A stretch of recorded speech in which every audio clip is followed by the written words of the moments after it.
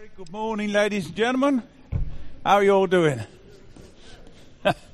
Well, I'm far too old to sing and too fat to dance, so I get to tell you the stories. Is that all right? Brad asked me if I'd come along and tell you my story right from the beginning. Of course, in those days, I was a lot younger. Of course, in those days also, I was severely handicapped. I mean, you see me walking around like this today, but that's what the story's all about. See, having been born handicapped, I couldn't walk like. So I made my living by panhandling. I was a member of the Panhandlers Union, or the Beggars and Disabled Persons Union, to be precise. That is the B.A.D.P.U, commonly known as the B.A.D.P.U amongst its members.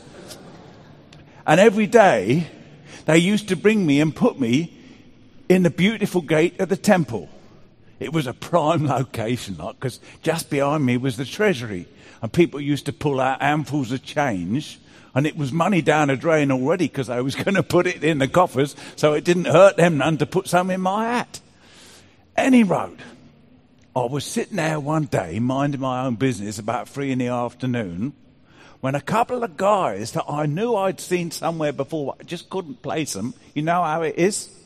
Well, they comes walking up, and as they went by me, I said, "Excuse me, gents, could you spare a dime for a beggar man?" And they said, "Well, no, sorry, mate, we ain't got no money, but what we got we'll give you. In the name of Jesus Christ of Nazareth." Now, I thought, hello, that name rings a bell. And of course it did ring all kinds of bells, because I'd heard lots of talk about him. In fact, the first time I saw him, well, it was probably 3 years previous. I've been sitting there in my patch there at the top of the steps in the beautiful gate of the temple, and I see this disturbance going on down below in the court of Gentiles, where they had this bent market. It was a rip-off, if you ask me. It was just a way of them religious types making money so they could build their fine and fancy buildings. Any road, suddenly I saw this disturbance. There were tables going all over the place, and there was money rolling in all directions, and the animals from the bent market, they was escaping and running amongst the people. I mean, it was a right hullabaloo. But right at the middle of it all, there was this guy running around with a whip, and he was shouting something. Well, the authorities didn't like that, did they? Because, I mean, it was a religious establishment. So they come running up and they said, "What's going on here?" And he says, "You have turned my father's house," mark you, my father's house, because that's what got up their nose, "my father's house, you've turned it into a den of robbers when it ought to have been a place of prayer. How dare you," he says. "My father's house," they said. But he never did explain. I'll tell you a bit more about it. Sing another song, Russell. Settle down. You all comfortable? Good. Can you hear me? Bad. Annie Road. Next thing I heard about this Jesus character, because that's what his name was, the guy that caused the disturbance in the market, I was sitting there at my usual place in the beautiful gate, begging, when who should walk up the steps but my friend Magic. Now, old Magic, he was a member of B.A.D.P.U, like I was. Only he was, he approached things a little different than I did. I mean, for me, it was the bottom line. I just wanted to get money so I could survive. But old Magic, he had some bee in his bonnet about getting healed. And of course, if you've got a bee in your bonnet about getting healed, you'll do almost anything to accomplish your goal. People go down to Mexico and all kinds of things nowadays. But in those days, there was this pool called the Pool of Bethesda. And it was up in the northern part of the city. And the story was that an angel used to come down every now and then and heal people. There was this pool. And the moment the pool started to bubble, it meant the angel was down there blowing bubbles or something. I don't know, but the first person to get into the pool would be healed. Now, round this pool, there was every nutcase in the whole city that wanted to get healed, like old magic. So, of course, the moment one little bubble come up to the top of the surface of the pool, it was like this sort of Paralympics, wasn't it? There were all kinds of people who couldn't walk right, trying to drag themselves into the pool, and there was blind people bumping into pillars, and it was absolute chaos. And they all were in the pool like a big all in together kind of thing. Did anybody ever get healed? Well, I don't know, do I? People believe anything when they're desperate. Any road. There I'm sitting there, an old magic who hasn't walked a step for the last 35 or so years, comes walking up the steps past me. I says, Magic, is that you? He says, yeah, it is, Fred. It is. I said, well, how come you're walking then? Did you get into the pool first? He says, no. No, I was sitting there minding my own business, and this stranger comes up, and he says, hello, Magic. Do you want to get well? I said, of course I want to get well. So I'm here every blooming day waiting, but there's nobody who'll put me in a pool. So he says, well, don't wait for the water to bubble, Magic. Don't need no superstitious magic. You can pick up your bed right now and go home. And he reached down and he lifted me up. And I could stand. Fred, I could stand like I'm standing now. And I turned round, he'd gone. So I rolled up my bed and I started to carry it home. And, you know, them religious blighters, they all but arrested me. I said, what am I doing wrong now? They said, you're carrying your bed and it's the Sabbath. I said, don't talk stupid. I just got healed and the man who healed me told me to do that. They said, well, what was his name? And he says, well, I don't know. It was Jesus or something like that. Well, he's a Sabbath breaker. It says in the Bible that you're not allowed to do any work on the Sabbath. It's all right to carry a bed if there's a cripple in it, but if the cripple gets out of it, you mustn't lift the bed anymore. Well, that was a load of stupid nonsense, wasn't it? Well, a moment later, that Jesus fella materializes. He comes along and he says, what are you guys arguing about? What a load of stupid nonsense. You are the people who are obsessed with the scriptures.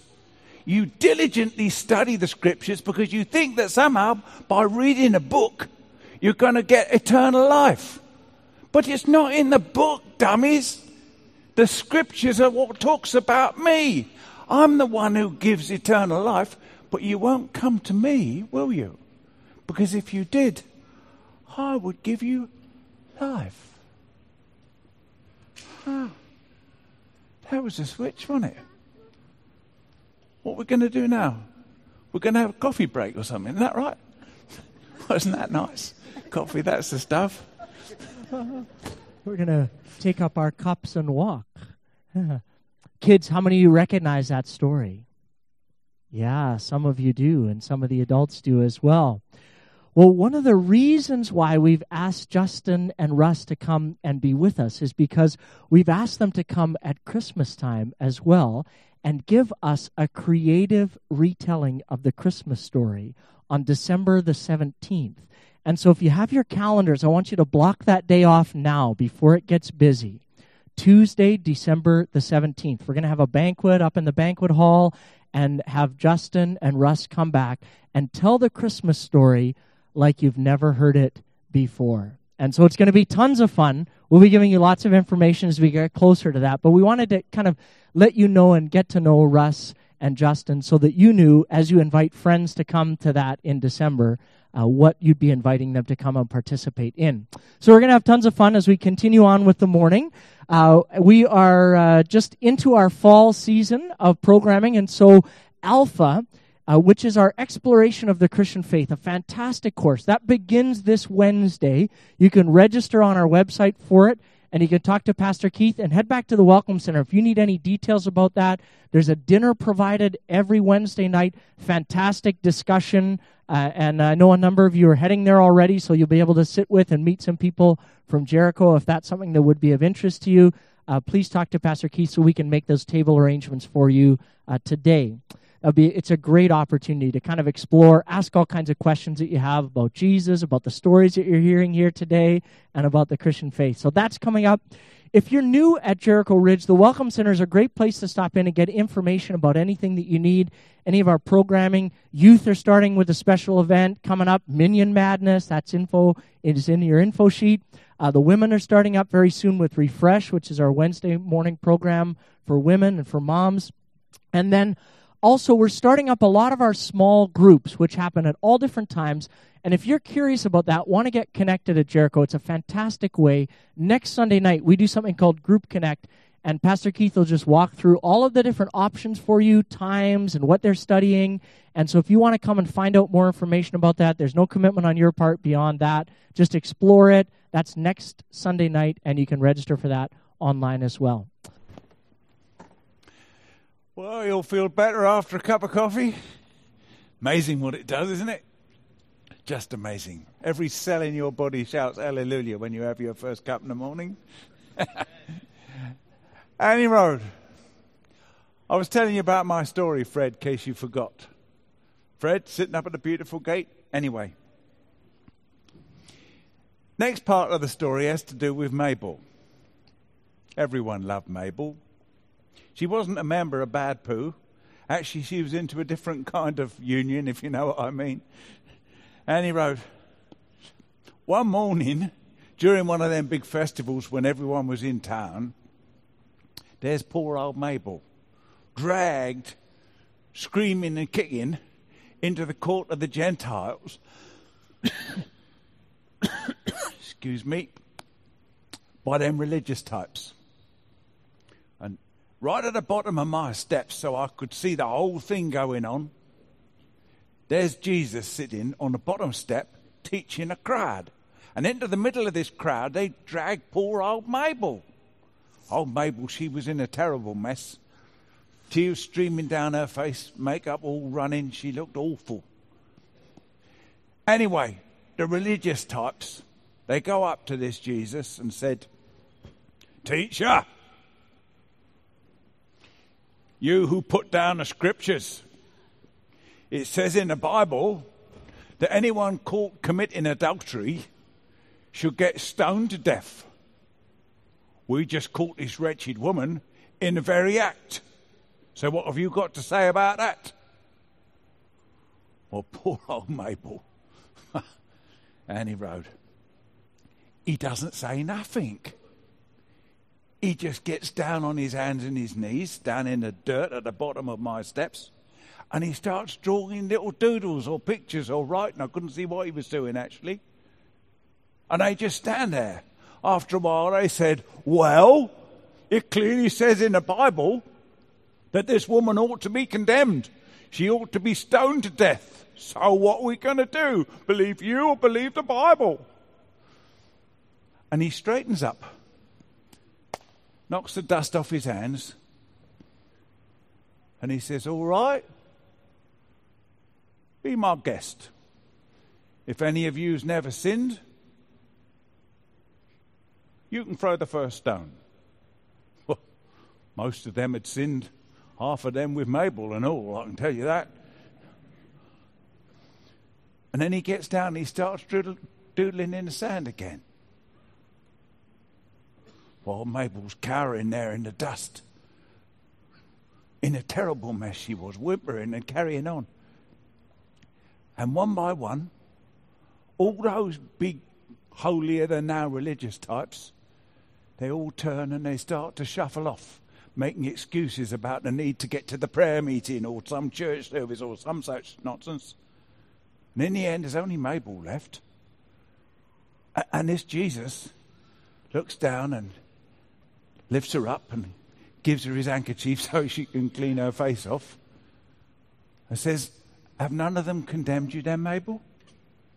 And she says, no, none of them. Well, he says, I'm certainly not going to condemn you. So you're free, Mabel. Go. But you better get a better way of making your living in the future. Don't sin no more, Mabel. You're free. Well, old Mabel was a changed woman after that. Now, old Buff, he was blind, as his name implies. He was born blind. He had no concept of what blue would mean. No idea of shape excepting by feel. He'd never seen nothing in all his life. Wouldn't have recognised his own mother if he'd met her in the street. Well, one day, sitting there on my steps, who should come walking into the temple but old Buffy? He was pursued by a whole bunch of them religious morons who were intent on understanding what I wanted to understand too. How come he wasn't tapping along with his white stick? He could obviously see clearly because he was walking with courage and a stride in his step like I'd never seen before. And when he got close to me, they said, well, what have you got to say for yourself? What happened? Are you the man who was born blind? Yes, says Buffy. I am. I'm the guy who used to make his living just down the street begging. Were you really born blind? Well, you can ask my mum and dad if you like. He says they're just over there. And when they'd come forward and said yes, whoa, they said, how did it happen? How come he can see now? Well, they said, ask him. He's of age.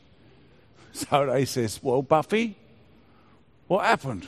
Oh, he says, I was sitting there, minding my own business, begging like I normally do, when I could hear a crowd of people walking past, and there was this guy, they was discussing sin and that sort of stuff, and whether or not sin made people blind. Well, I didn't like being talked about. Next thing I knew, I heard this guy clearing his throat, and he spits on the ground. And I thought that was a bit gross. And then I felt him stuffing clay into my eyes. Gritty stuff it was. Well, obviously he'd made it out of his spit and the dust. Well, it was gross. So he says, Buffy, you'll want to go and wash that out, won't you? He says, too blooming right, I will. Well, go and wash it out in the pool of Siloam. So apparently old Buffy, to make a long story short, he'd gone tapping off down the hill, come to the pool of Siloam, which he could feel his way to, of course, because he couldn't see nothing. And he got down on his hands and his knees, and he washed the clay and grit out of his eyes, and suddenly he knew what blue meant. He could see the reflection of the sky in the water. He could see his little pink face looking back at himself. He could see green trees and coloured flowers and little children playing. He could see everything clear. Who was this guy, says the religious guys. Who was he? What was his name? Well, I don't know. I don't know where he is. I don't know where anything is. I couldn't find my way home by looking, could I? Well, they said, this guy, he must be some kind of a sinner. We know he's an evil man. Oh, says Buffy, so he's an evil man, is he? Well, we know that God never listens to evil men when they pray. Yet it's never been heard of that anyone born blind like me should be made to see. Give glory to God, they said to him. Give glory to God. Explain this thing. Well, I don't think I can explain it, says Buffy. But all I can tell you is, the truth is that once I was blind, but now I can see. It's as simple as that. And you know what they did? They flung him out. They kicked him out of the temple. They said he wasn't welcome around there anymore. A man whose only crime was to have been born blind and made to see. Well, if you ask me, some of these religious cuckoos have got things a little bit la-la in their heads. Sing us another song, Russ, while we recover from that one. Well, my dears, to make a long story short, I could tell you about all kinds of other characters like old Lazarus, who was dead but got alive again. But I won't labour you with all that, because there were all kinds of events that I could see from my patch right there in the beautiful gate of the temple. course, they didn't have no internet nor television in those days. So where I was sort of the centre, the nerve centre of the whole nation. If anything happened anywhere in the country, we heard about it right where I was. So I sort of passed on the news to other people, and people told me what was happening. Well, one strange morning, must have been a Friday morning, things weren't right. It was a festival, but there weren't nobody about in the temple.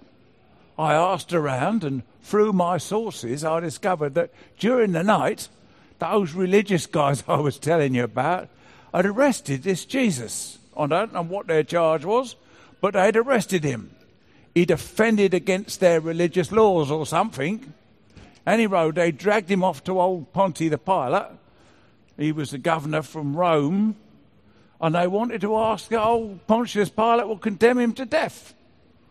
Well, I thought that was a little bit over the top. I mean, after all he'd ever done was bless people like Mabel and make old Buffy see and all those good kind of things. And I'd heard all kinds of rumours that I never told you about coming from up in the north where he'd fed multitudes of people.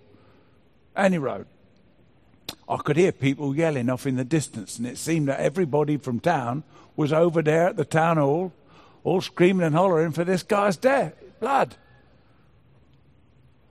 Whoa, I don't know what happened. Excuse me, it's the coffee, it's stuck in my throat. Anyway, I heard the crowds moving away into the distance in the end. Now, about lunchtime, the strangest thing happened. Somebody turned the sun out, and it went dark. I mean, so dark you couldn't see your hand in front of your face. I was just about to eat my sandwiches, but I left them untouched. And I sat there. I thought, well, it must come on again soon. Somebody must have blown a fuse or something. Anyway, it went on for hours. Whole afternoon I sat there in the darkness. It was eerie kind of darkness. There were no sounds. You could hear dogs howling in the distance, and you could hear people wailing and carrying on, but you couldn't hear nothing else. You couldn't go nowhere because it was too dark to see. We didn't have no street lamps in those days, so I just sat there waiting. Now, I don't know what time it was because my watch wasn't working. I would guess it was about 3 p.m, when all of a sudden the ground beneath my feet started to shake, and it grew more and more and more intense till I thought a whole beautiful gate was going to come down, crashing down around my ears. And then suddenly there was this strange sound like somebody ripping cloth, tearing, ripping, coming up from behind me by the Holy of Holies. And a priest comes running out past me, and he went down the steps heedless of the fact that it was dark, running like there was demons running after him or something. He was terrified, obviously. And then the light came back on again. The late afternoon sun stole back. And I heard that about that time that Jesus had died. They'd strung him up, nailed him onto a plank and hung him up for all the world to see till he was dead. I mean, frankly, I was disappointed. I don't know about you, but I thought that this Jesus who'd done such wonderful things for old Buffy and magic, he might be able to do something for me. He passed me lots and lots of times going up and down my steps through my gate, but he'd never spoken to me, but I thought he would. I thought he'd come along and he'd say, Fred, get up and walk or something like that, but he never did. Now it was too late because he was dead and gone. And I was very, very broken-hearted. Ever felt like that? That these kind of things happen to other people, but they don't happen to you?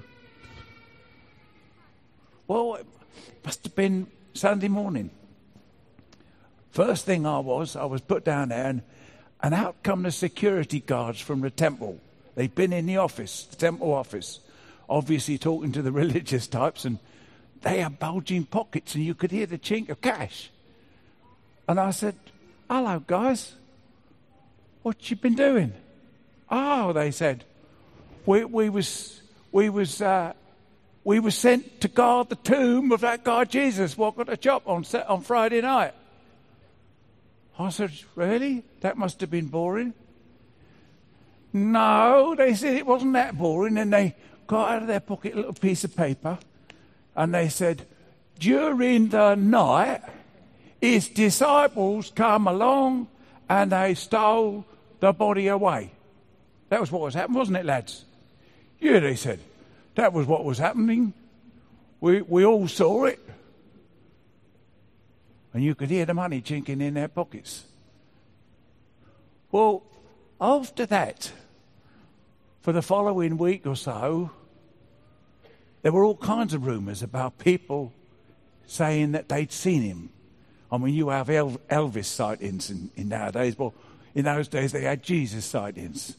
And they were seeing him all. Apparently, it was a crowd of 500 people at one occasion that saw him.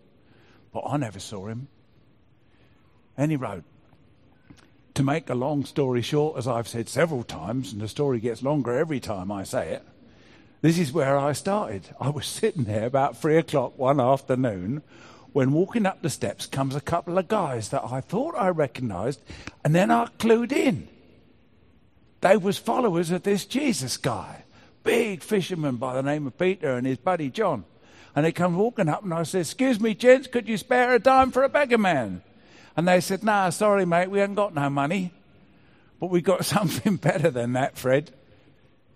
In the name of Jesus Christ of Nazareth. Now I knew what they was talking about. Fred, get up and walk. Well, I just gaped at him for a moment. But then he reached down his big fisherman's hand. He grabs a hold of me and he hoists me up. Still, I'm standing up, so I thought I was going to collapse like a sack of potatoes. But no, I could feel my legs, my ankles getting strong like they'd never ever been in all my life. And I found myself standing. And then I thought I was going to fall over and I took a little step. And I took another step. And before you knew it, I was walking.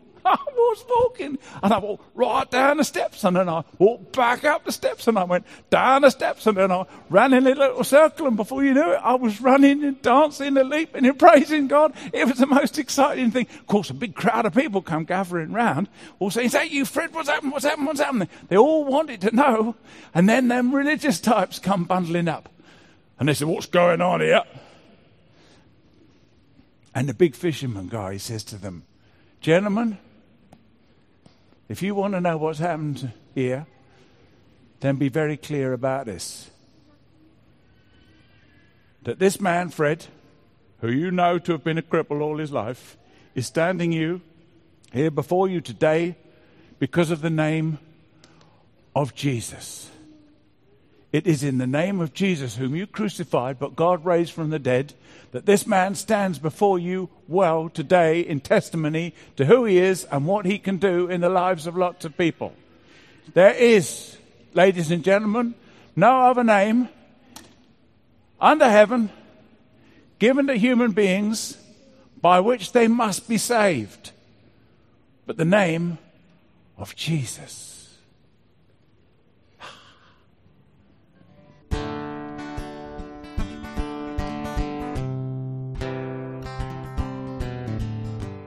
You might think to yourself, well, those are great stories from a long time ago, and what have they got to do with me?